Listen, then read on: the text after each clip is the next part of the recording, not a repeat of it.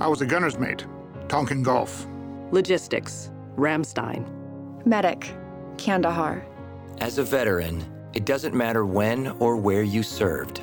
Infantry, Camp Pendleton. Or what you did.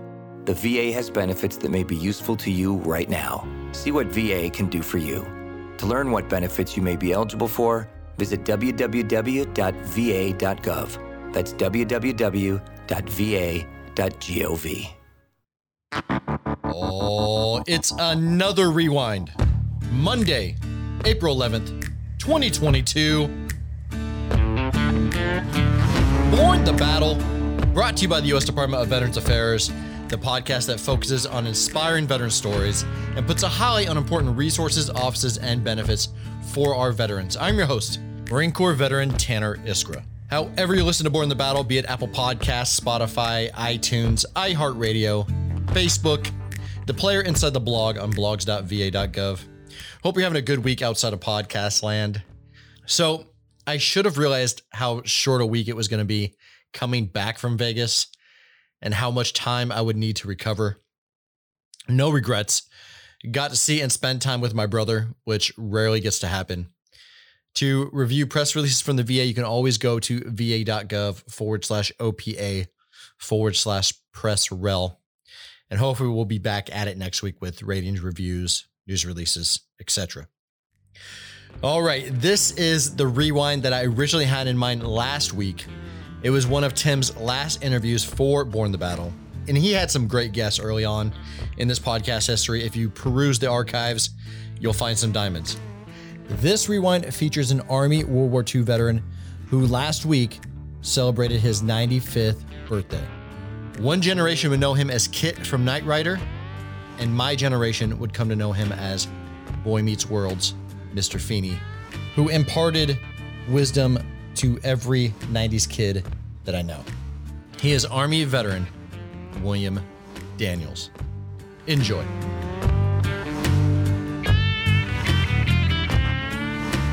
We're just briefly going to talk a little bit about your time in the Army during World War II, because I think that's a part of your life people don't really get to hear about, and let them learn a little bit about that. Uh-huh.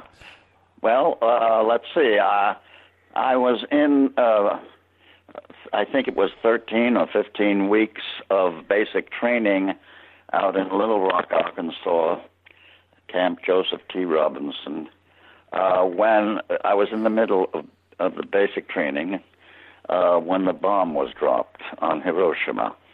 So it was the end of the war after Nagasaki, and I was shipped out to Italy, where I was pulled off a troop train by a fellow who didn't tell me anything except, "Yo, come with me." And he drove me to a building that had been a Nazi headquarters, a two-story building, and nothing presupposing, where there was a radio station. Livorno. In Livorno, yes.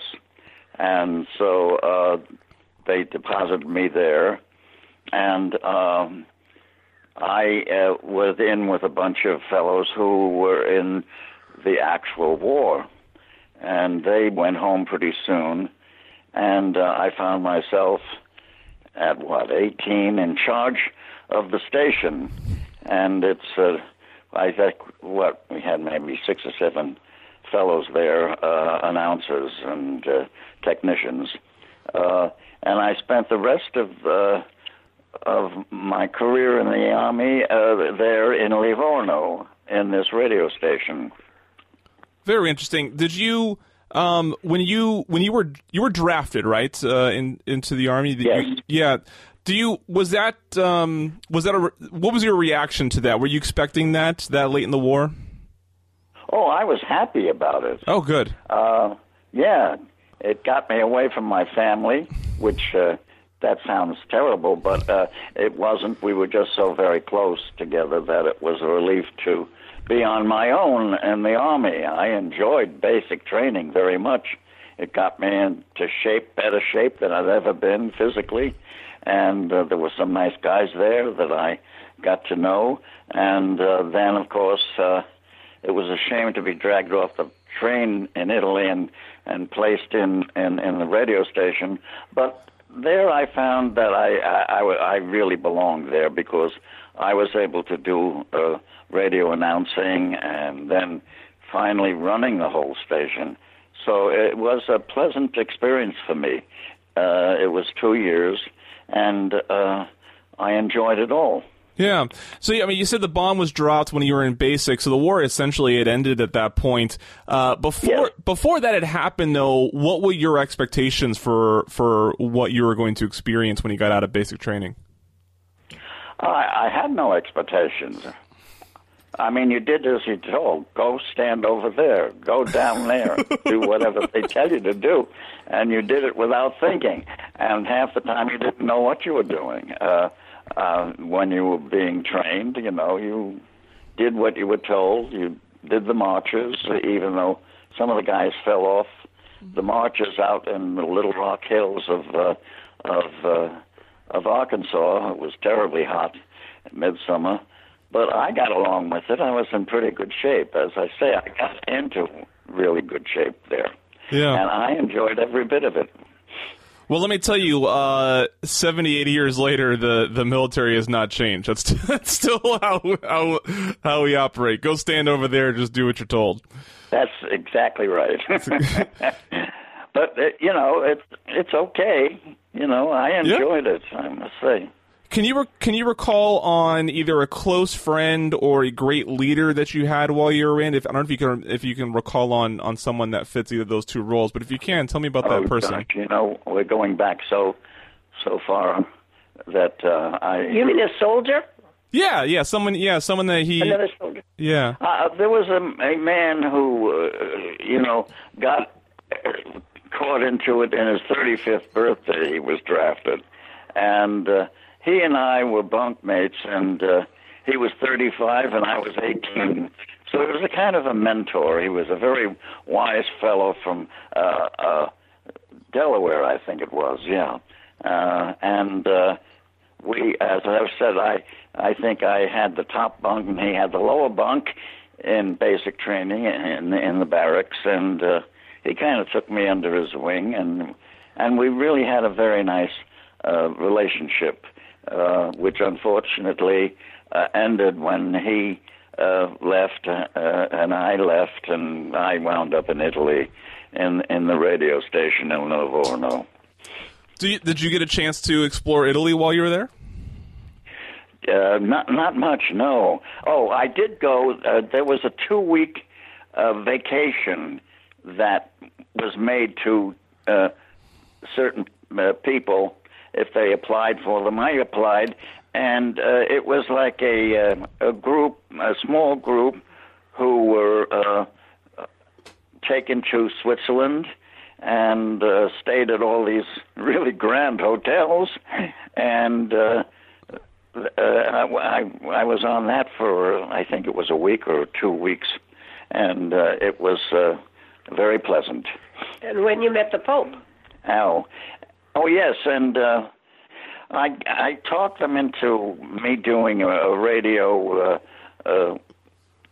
show recording of the Pope, who was coming out of his self-imposed exile during the war.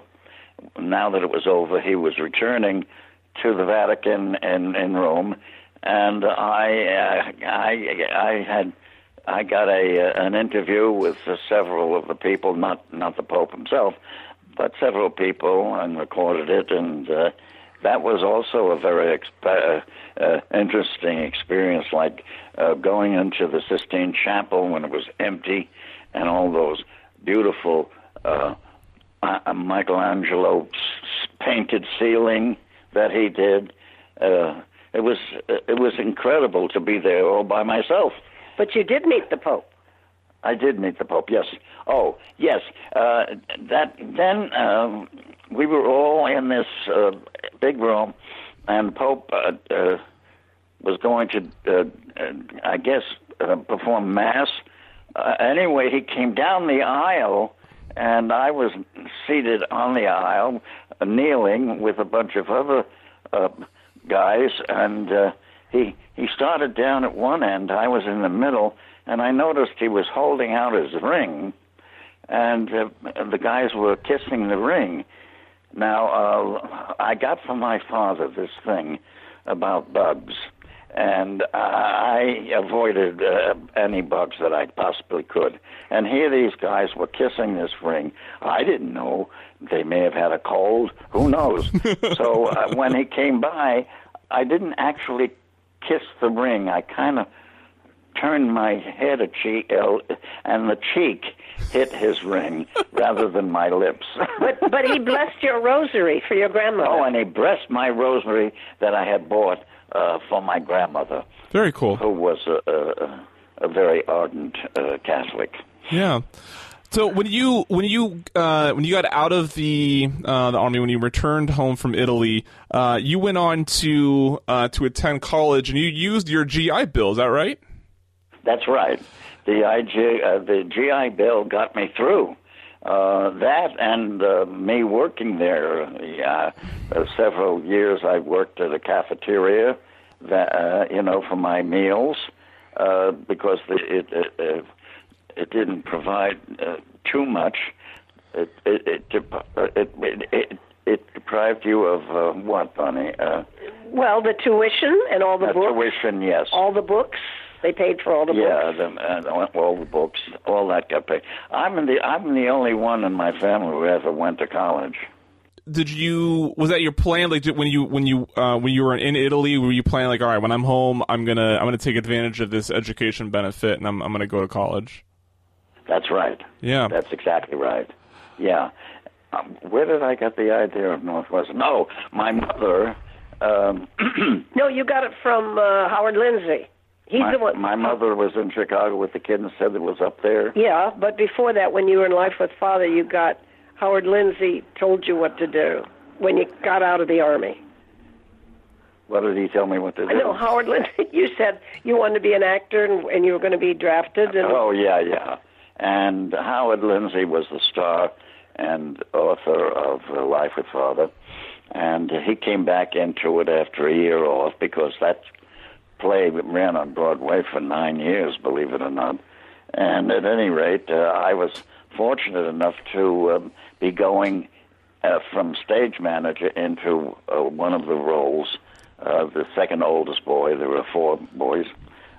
When Mr. Lindsay was rehearsing, refreshing himself on his role. Because he had left the play. Yeah, he had left the back. play and for a year, and then he came back at that time. And so I was able to speak to him, and I said, I remember I knocked on his door, his dressing room door, and he said, "Come in," with his commanding voice. And I said, "Mr. Lindsay, I'm going to be drafted, and I was wondering what I might do after getting." Should I go to the American? Yeah, I said when I get out, should I go to the American Academy of Dramatic Arts? And he was kind of funny. He was putting on his makeup, and he said, "Close the dressing room door." So I closed it, and I went over, and he said, "Don't go there." He said, "I'm on the board of that, and I don't think that's a good idea." He said, "I think what you should do is write the government for colleges that have a good theater departments." So I did, actually, and I got about 4 or 5 names, like Yale and Catholic University, where Walter Kerr? Walter Kerr was, and Northwestern. So my sisters were out in Chicago playing with Walter Houston in a play, and I went out after getting out of the Army. I was still in uniform, as a matter of fact. I flew out there with my dad and met her, and my mother said, I think one of those schools, universities, was mentioned that it's just up north of here someplace. So I inquired, and I got on the train, went up to Northwestern in Evanston. Well, it was gorgeous. I mean, the buildings, the whole campus on Lake Michigan. I fell in love with just looking at it. And I had no appointment or anything. I had to ask around about admissions, and they said, well, they're over there. And I went in without an appointment, and finally I sat down in front of this officer. You're in uniform. I was in uniform, yes. And I said, and so in this admissions office, he said to me, well, what is your education? Well, I had a very slipshod education. When he heard I'd been on Broadway, he said, oh, well, okay, there's, a matter of fact, they're having entrance exams over there. I said, exams? Now, my education up until that point was pretty spotty. Anyway, I went over, and I took this entrance exam. Well, I only got through half of it before some instructor said, are you finished? And I looked up, and everybody else had left the room, and I was only half done of this exam, which had these yes and no periods. I think, this could be yes, could be no. I don't know. Anyway, he took my exam half finished, and I thought, well, got on a train to go back down to Chicago where my folks were with my sister in that play, and I thought maybe I'd blown it. But at any rate, I got in. They accepted me. I think because you'd been on Broadway, yes, and because you were a soldier. Yes, you'd been in the Army. Yes, and they were interested in somebody that had been through what I'd been through. That's as much as I know to answer your question. Sure, no, that's fine. So I want to be mindful of your time. I just got a couple more questions for you, sir. Yes. Some people may recognize you from St. Elsewhere. Some people may recognize you as the voice of Kit Knight Rider. But some of us, those of a certain age, those that grew up in the 90s, of course, remember you as Mr. Feeney from Boy Meets World. Yes. Yes. What? Before I get into my question, just curious, is that the... of all the things you've done of your illustrious career, is that what you're most recognized, like in public and such as, is Mr. Feeney? Yes, I would say yes. Yeah. It was the last, big thing I did there. Yeah. Yeah. Did you find it all that while you were getting into acting, as you were auditioning, as you were getting hired, as you were building your career, did you notice any benefits from your time in the service, like any skill sets or any experiences you had that was contributing to your success in acting?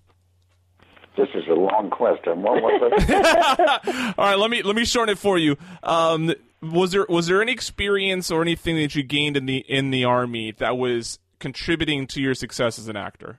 A lot of discipline, yes. I think just getting away from your family and breaking away. Oh yes, well, my family and I, my sisters and I were performers and we were very close and everything. So getting out of the Army, I had being on your own. I was on my own, and so going to Northwestern was kind of a break for me, a difference for me, and even though I was probably not a very good student, certainly at the beginning, having been only in professional children's school where, you didn't do anything except appear and then say I have an appointment, and then go down a chock full of nuts and have coffee and read the New York Times. So no, it was.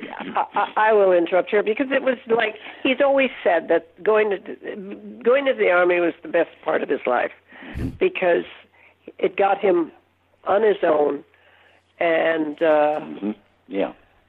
And then it got him into college, which he probably wouldn't have gone into. No. Never would have gone to college. No, my family, I'm the only one who went to college, actually, in my family. They didn't even graduate from high school. Yeah. No, they didn't. Working class family. So the Army was a very lucky thing for him. Yes, it was. Not only did I enjoy it, but it was lucky that it allowed me the GI Bill when I got out. So I went to Northwestern, where I met the lady who was on the phone with me. She helped me a lot to get through, because, as I say, my education up until then was an apartment in 54th Street with a guy who barely knew what he was teaching me. We both tried. It was a bogus. Yes, kind of bogus education. For professional children. Yeah. Right. And you didn't learn very much. So meeting Bonnie was important. She taught me how to cheat. But you were just very lucky, Bill, the way it all worked out. You're one of the luckiest people I know. I guess I am. Yeah, I am lucky. You really are. I know. I see myself stumbling around from one thing to another, and settling down in Northwestern for Bonnie got us through in 3.5 years. She was very anxious to get back to New York. I wasn't. I was enjoying Northwestern very much, and I knew what awaited for us back in New York.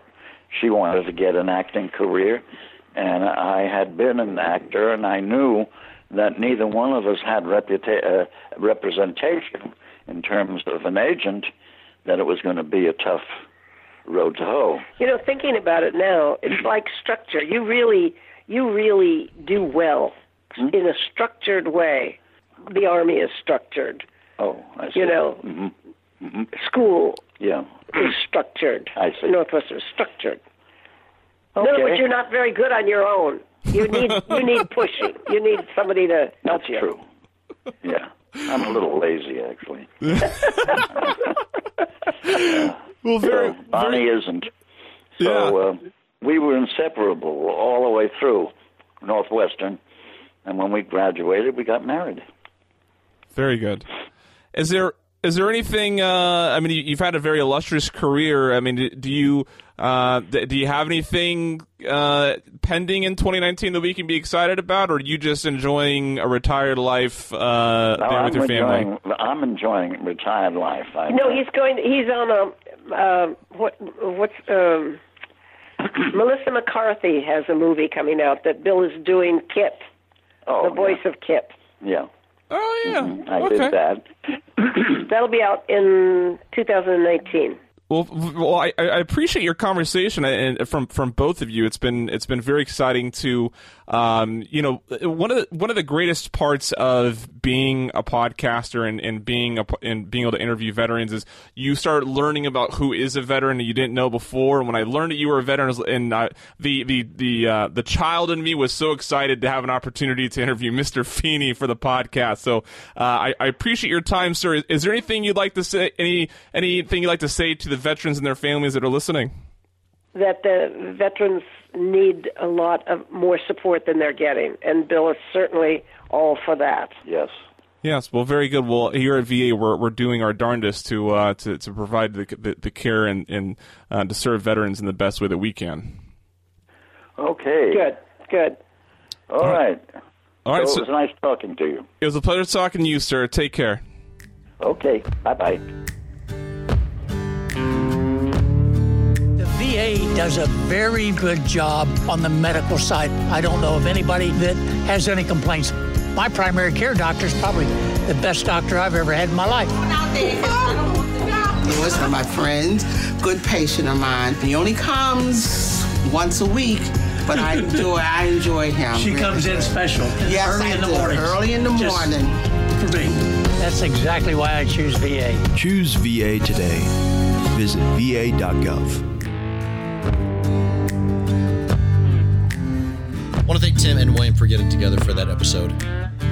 This week's Born the Battle Veteran of the Week is by the way of the VA's Veteran of the Day program. Every day, our social media team honors a veteran on all of our social media platforms and with a blog on blogs.va.gov. You can nominate the veteran in your life by emailing in a bio and 5 pictures to newmedia@va.gov. You got an uncle, you got a dad, you got a mom, sister, brother, whatever it is. You can email the bio, 5 pictures, and the email address newmedia@va.gov. We'll honor them with a Veteran of the Day. Merle James Smith Jr. was born in Greenville, South Carolina in 1944. As the son of an Army colonel, Smith spent his childhood in Germany, Japan, and several other places across the United States before attending Aberdeen High School in Maryland. Smith entered the Coast Guard Academy in 1962 and graduated with a degree in marine engineering. He was the first black candidate to graduate from the academy. Smith served as a communications officer and later as an operations officer on the cutter Minnetonka. And in 1967, he took command of the 95-foot cutter Cape Wash. After 2 years, he deployed to Vietnam, where he commanded 2 patrol boats. Smith led over 80 naval fire support missions during Operation Market Time, as well as an Operation Sea Lords mission. His crew was responsible for the destruction of 10 enemy bunkers, 4 rocket launchers, 13 structures, and 9 sampans. During this time, he became the first black officer to command a U.S. warship in close quarters combat and received a Bronze Star with the V device. Smith returned from Vietnam and served at Coast Guard headquarters in D.C. as Deputy Chief of the Coast Guard Military Justice Division. Meanwhile, he attended George Washington University Law School. The next year, he became faculty at the Coast Guard Academy, where he taught classes and worked as an assistant coach for the Academy's football team. Didn't know they had a football team. In 1977, he served as the presidential inaugural aide to Secretary of Housing and Urban Development, Patricia Harris. Smith retired from active duty service at the rank of commander and joined the Coast Guard Reserve in 1979. He went on to join the legal staff of the Electronic Boat Division of General Dynamics, which at the time was building submarines, where he held the position of chief counsel of the legal department until his retirement in 1995. Smith retired from the Coast Guard Reserve in 1988, again at the rank of commander, and he continued involvement with the Coast Guard Academy as a member of the Board of Control of the Alumni Association and Executive Committee of the Board of Directors of the Coast Guard Foundation. He also led the National Coast Guard Museum project for 12 years and served on the Board of Directors of the Coast Guard Foundation. Unfortunately, Smith died on June 16th, 2021 at the age of 76. Coast Guard veteran Merle James Smith. We honor his service. Ready. Hey. Fire. Ready. Hey. Fire. Ready. Hey. Fire. Easy. Oh. That's it for this week's episode. If you yourself would like to nominate a future Born in the Battle Veteran of the Week so we can all learn their story, you can. Just send an email to podcast@va.gov, include a short write-up, and let us know why you'd like to see him or her as the Born in the Battle Veteran of the Week. And if you like this podcast episode, hit the subscribe button. We're on iTunes, Spotify, Google Podcasts, iHeartRadio, pretty much any pod-catching app known to phone, computer, tablet, or man. For more stories on veterans and veteran benefits, check out our website, blogs.va.gov, and follow the VA on social media, Facebook, Instagram, Twitter, YouTube, RallyPoint, LinkedIn, DEPT Vet Affairs, U.S. Department of Veterans Affairs. No matter the social media, you can always find us with that blue check mark. And as always, I'm reminded by people smarter than me to remind you that the Department of Veterans Affairs does not endorse or officially sanction any entities that may be discussed in this podcast, nor any immediate products or services they may provide. I said that because the song you're hearing now is called Machine Gunner, which is courtesy of the nonprofit Operation Song, and was written by Marine veteran Mark McIlhenny, Nashville songwriter Jason Seaver, and Michael Duncan. Have a great day. Thank you for listening, and we'll see you right here next week. Take care. We gotta get them one way or the other. Machine gunner, firefight, bullets fly, day and night rain. Simplified, till we die another campaign. My desk is a rock where the drug lords cut up millions. My pen is a 7.62 round that'll cut them down in an instant. Point, click, pull the trigger to the tune of falling brass. Full benefits and a purple heart and a Russian-made bullet in my back. Raining down lead, punching that clock. Get 'em boys, I'm laying down cover. Machine gunner, firefight, bullets fly, day and night rain. Simplified, do or die, another campaign. Here we go, lock and load, 0331. Lug 1,000 rounds, and I ain't bringing back one.